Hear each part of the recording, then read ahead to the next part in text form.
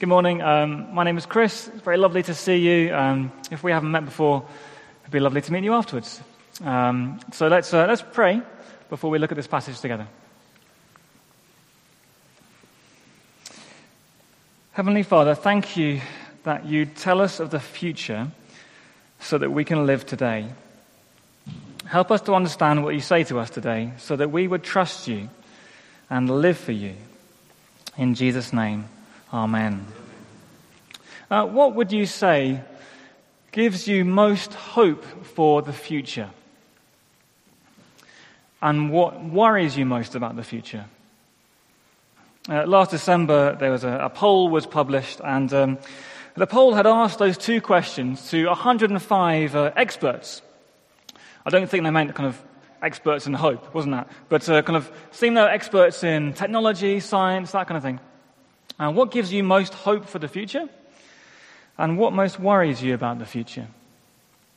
At least a couple of interesting things came from that poll. One was this. Out of 105 experts, only 4 of them said that they did not have a hope. That's interesting. Having a hope is normal. That's common. Almost everyone has one. Clearly, it's very hard to live without a hope. I think we'd agree, perhaps. The second interesting thing was that was what they said gave them hope. Every answer was about some kind of man-made hope. So answers like human ingenuity, human kindness, compassion, social justice, technology, and can you guess what the top answer was? Can you guess? Young people. There you go, young people, young people's energy and activism, that kind of thing. So, almost everyone has a hope in some way, and many hopes are man-made hopes. What gives you most hope for the future? I wonder how you'd answer that question. That question is a question we're thinking through over the next couple of weeks on Sunday mornings, because it's really the question posed to the people of Israel who first heard this book that we read from, the prophecies of Isaiah.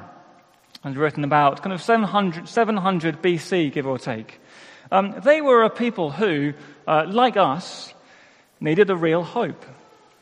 And perhaps like us, they weren't really sure where to get it. We'll look at this in 3 parts. There's a man-made mess, a righteous king, and a transformed world. So first, a man-made mess. The people in Israel's time, they were in a man-made mess that they couldn't get out of. Our first few sermons in this series kind of really brought this home, actually. On the surface, Israel's problem was they were threatened constantly with invasion. And the superpowers of the day were unstoppable. They were huge. But their problem wasn't so much about their lack of military power. It went far deeper than that. Deep down in their hearts, they were just incapable of carrying out the way of life that God had given them. They were proud. They thought they knew better than God. They chose other gods to worship. And it got them in a complete mess. So God kind of allowed them to be threatened with invasion as a way to kind of shake them up, really. Hey guys, what are you doing? Come on, come back to me. I'm sure we all know that kind of getting out of a mess that you've made can be very, very hard. Very hard. Do you get those moments in your head when you know you've made a mistake, but turning around from that, the thought of admitting that's hard, isn't it? The people at this time, they could not get out of their mess. And what's worse is that their kings had been just as dreadful as they were. Don't you just wish there were a thing where whenever anyone becomes an important leader, chief exec, chairman, prime minister, whatever it might be, that as soon as that happens, straight away, like magic, they become a better person. Wouldn't that be good? That'd be good, wouldn't it? All their limitations, everything they're bad at, plus their bad temper, kind of any tendency to be self-centered, that just floats away. That'd be great, wouldn't it? But we do not live in that kind of world. The people in Isaiah's time were in a man-made mess that they could not get out of. And their kings couldn't help them either. They were no better. But then we get Isaiah 11. This vision, this promise, this dream. It's a promise of a righteous king. Here, God promises the people one day there will be a totally righteous king. Now, this is really good news, of course, because this king is not a king who's just like the people with their faults. This king is righteous. He will know and do exactly what is right all the time. Now, in verse 1, there's a kind of bit of plant imagery going on there. So this king, he's called a shoot, a branch from the stump of Jesse. What does that mean? Well, I mean, if you're in Israel at that time, that's a big relief, that description, actually. Their recent kings, as I said, were dreadful. But this promised king, well, he's going to be more like Israel's greatest ever king. That was David, whose father was Jesse. That's what it means by from the stump of Jesse. And there's more. This king will be anointed by God. Verse 2, the Spirit of the Lord will rest on him. So it's not a man-made solution to the mess. This is God's solution. This king will have the Spirit of God. Now that changes things. Has anyone seen the film Arrival? Has anyone seen that film? It was out a few years ago. Now, hear me out on this, but in my opinion, the film Arrival is both a very profound film and it's also a film about aliens. Now, usually those two things don't go together, but I think it really does in this film. I think it's a great film. The plot is that the world is on the brink of nuclear war. And it's a mess. But then these aliens turn up, and it's all very mysterious. What are they doing here? Now, slight spoiler alert, but it turns out that the aliens have a gift that they want to give to the world. Their gift is a special language. It's not words, but it's kind of circular symbols. It's all very cool the way to do it. And the point is that this language they give, it's amazing because it bridges together the past and the present and the future. So in fact, anyone who knows the language suddenly knows everything at the same time. The past, the present, the future. It's amazing. And the idea is that if world leaders kind of learn this language, then suddenly they'll avoid war because they'll know how to get along. They will know how to get every decision right. I wonder what you make of that. In one sense, I think the film is really perceptive. Our human race is unable, as it is now, to rule the world in a perfectly right way. We know that. We are unable to do that. To do that, you need intervention from outside our world. In the case of the film, aliens, but you get the point. And Isaiah 11 says, yes, that's right. And here God promises that intervention from outside.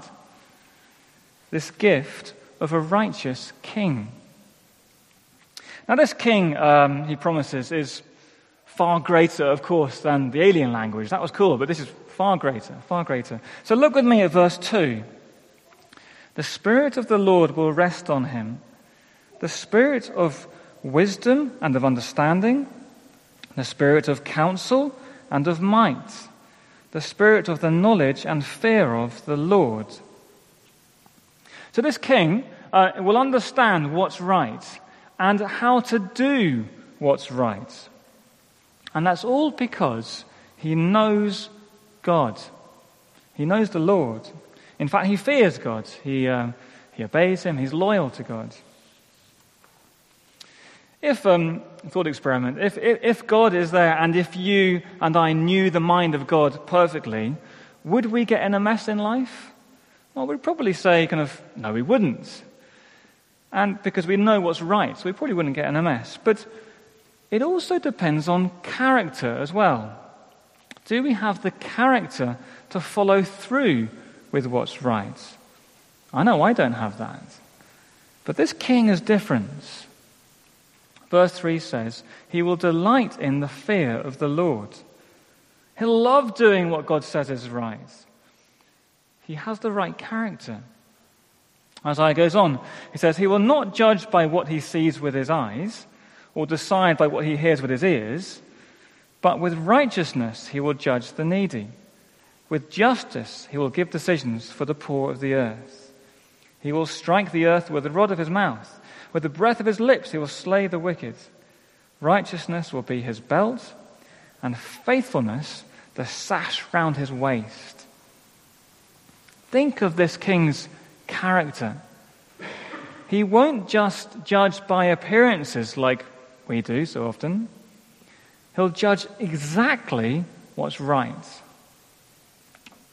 Without impartiality against the poor, again like so we often do. He will deliver on what he judges at all times. Perfect moral integrity. Perfect steadfast loyalty. What a king this is. What a king it's described here.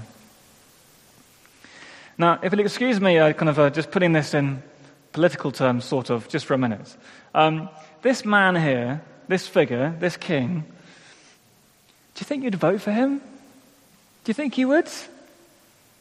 If this was his manifesto and you trusted him, would you vote for him? You would, wouldn't you? Surely that would be a good idea. And if you voted for him and he got in and you were waiting for him to take the reins of power, well, that would probably change how you felt about life. I know I'm in a mess right now, but look who's coming. Look who's coming. He's going to put things right.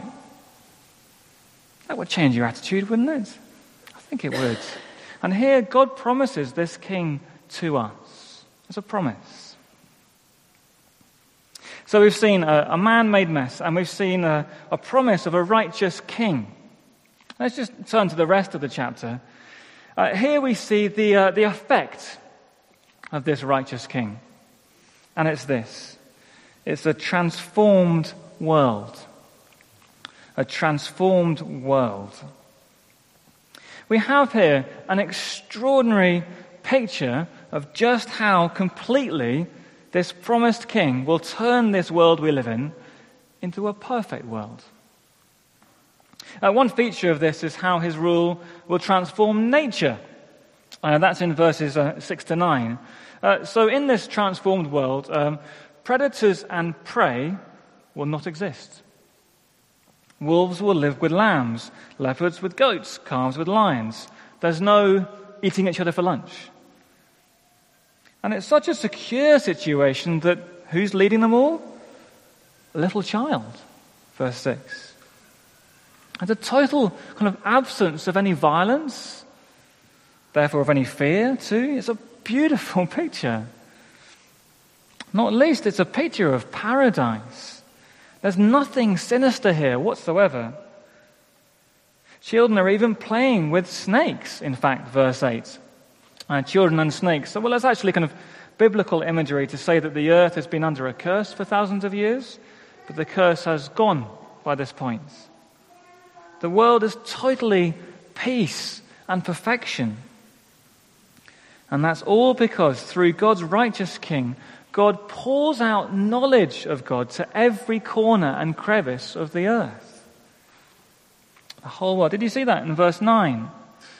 Nothing will neither harm nor destroy on all my holy mountain, for the earth will be filled with the knowledge of the Lord as the waters cover the sea.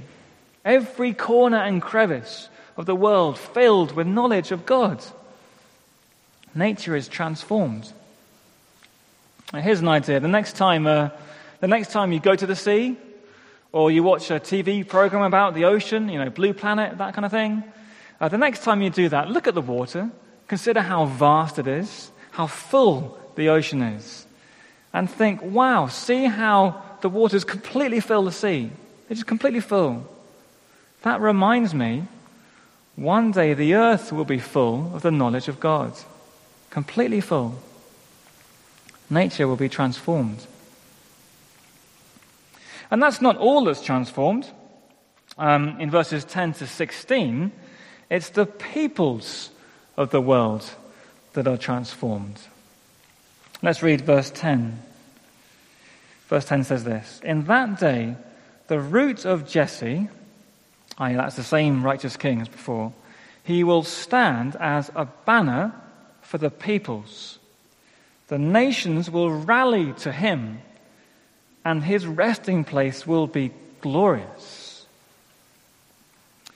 Next year, 2020, it'll be the Summer Olympics in Tokyo. Brilliant. Can't wait for that. That'll be fantastic. And the opening ceremony, they're always good, but I think in Tokyo it's going to be they'll do it really well. I'm sure that'll be brilliant. At that ceremony, opening ceremony, every country's team will parade in with their flags, and they'll come to stand under the Olympic flag. That's what they do, isn't it? And then the torch will be lit. Hurrah, let the games begin. Brilliant. What Isaiah speaks about is like that, but on a far deeper and bigger scale. The nations of the world will rally, not to the Olympic flag, but to the righteous king. They'll rally to him. He's so right and so perfect that every nation will want to live under his good rule. Not just Western nations, not just Eastern nations, all nations will want to do that. And that does include exiles in verse 12. That's the people of Israel who had been and would be kind of scattered into other countries. It would also include bitter enemies, verse 13. The jealousy and hostility of the tribes of Israel, that hostility will just vanish. There's no more civil war under this king. His resting place will be glorious. What a wonderful promise that is. Under this king, the nature of the world will be transformed, and the peoples of the world will be transformed.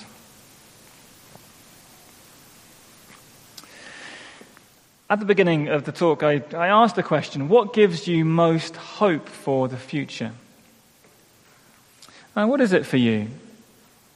Would it be a man-made hope of some sort? Or would it be the hope given by God that we've seen today? I understand, of course, if for some of us, not least if we're kind of not familiar with the Christian faith, that for some of us, I don't know, what we've heard today sounds attractive, I guess, but is it just make-believe? I mean, come on. Isn't it just something to make us feel better without having an ounce of reality? Well, I understand that question. What to make of that? Well, consider, if you will, the life of Jesus Christ. Jesus Christ. Jesus is the one who this chapter ultimately describes. The New Testament is very clear about that. When you consider Jesus' life, you see, I believe, a righteous man in quite the way described here today. For example, when he came to trial, no one could make any accusation stand against him. That's extraordinary. No one could find any dirt on him. No dodgy secrets. And as you read what Jesus did in his life, what do you see? You see his authority in declaring what was right and wrong. You see his razor-sharp perception of what was in people's hearts. Now, if you read about that Jesus and you see there kind of a unique man, a perfectly righteous man, the kind of man you think should never exist, then at least consider that Isaiah 11 it's not make-believe after all. Do consider that. For those of us here this morning who would say we follow Jesus Christ, of course we're still waiting for what's to come. His perfect, transformed world. It's not here yet. We know that. And waiting is not always easy, is it? Maybe you're feeling the weight of that at the moment. Maybe you're feeling, I want that perfect world, but I want it now. It's hard, isn't it? There are so many kind of chances to kind of practically put our trust in all sorts of things that will not deliver the world we want. Whether it's, money, security, safety, career, even climate change action. Well, that's surely a good thing, but it won't deliver the world we want. Nothing can. Everything falls short.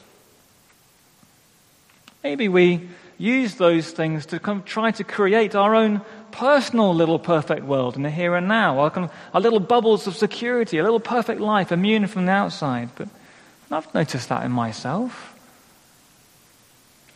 Maybe you've realized you've been doing that, and that you need to repent and turn away from those things and turn back to God, to trust Him rather than trusting those other things. In the New Testament, in the letter to the Romans, the author Paul directs his readers to this very passage, to Isaiah 11. He says, you need to trust. Christians, you need to trust. And he says this, and now hopefully it'll come on the screen so we can see it. There it is. So Paul says this to Christians. He says, "For everything that was written in the past was written to teach us, so that through the endurance taught in the Scriptures and the encouragement they provide, we might have hope." And then a bit later, again, Isaiah says, "The root of Jesse will spring up, one who will arise to rule over the nations. In him the Gentiles will hope." May the God of hope fill you with all joy and peace as you trust in him, so that you may overflow with hope by the power of the Holy Spirit.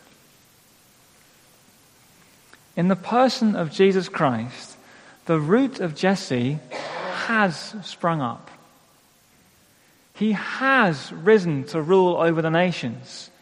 He's in charge, and later he'll transform the world. He's promised to do that. So put your hope in him. Trust him. And through him, the God of hope will fill you with his hope. Trust him. Let's pray.